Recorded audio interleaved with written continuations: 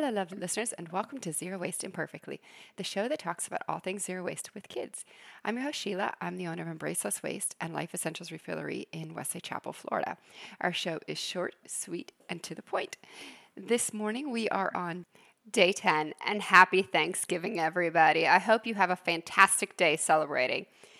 All right, it is go time. So, what we need to make sure today is everybody's day is going to be different today because I don't know what you're cooking and how many people you have and how early you're getting up and if you have traditions this morning. But the first thing you want to make sure you do is factor in the amount of time it takes to bake or fry your turkey, because it takes a long time sometimes depending on the size of the bird. So make sure that you are prepared for this. So we probably should have done this yesterday. But you want to make sure that if it takes 4 hours for your turkey, that you have that. And it never fails. When we are baking a turkey, it always takes longer.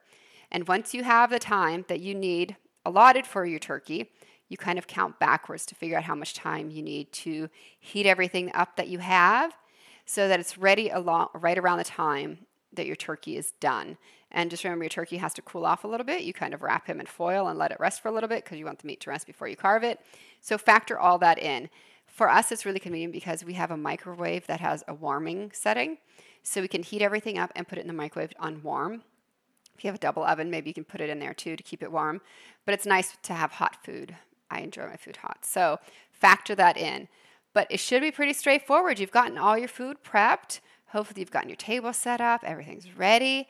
And all you need to do now is spend the time with your family, which is the ideal way, so we don't have to rush to finish everything.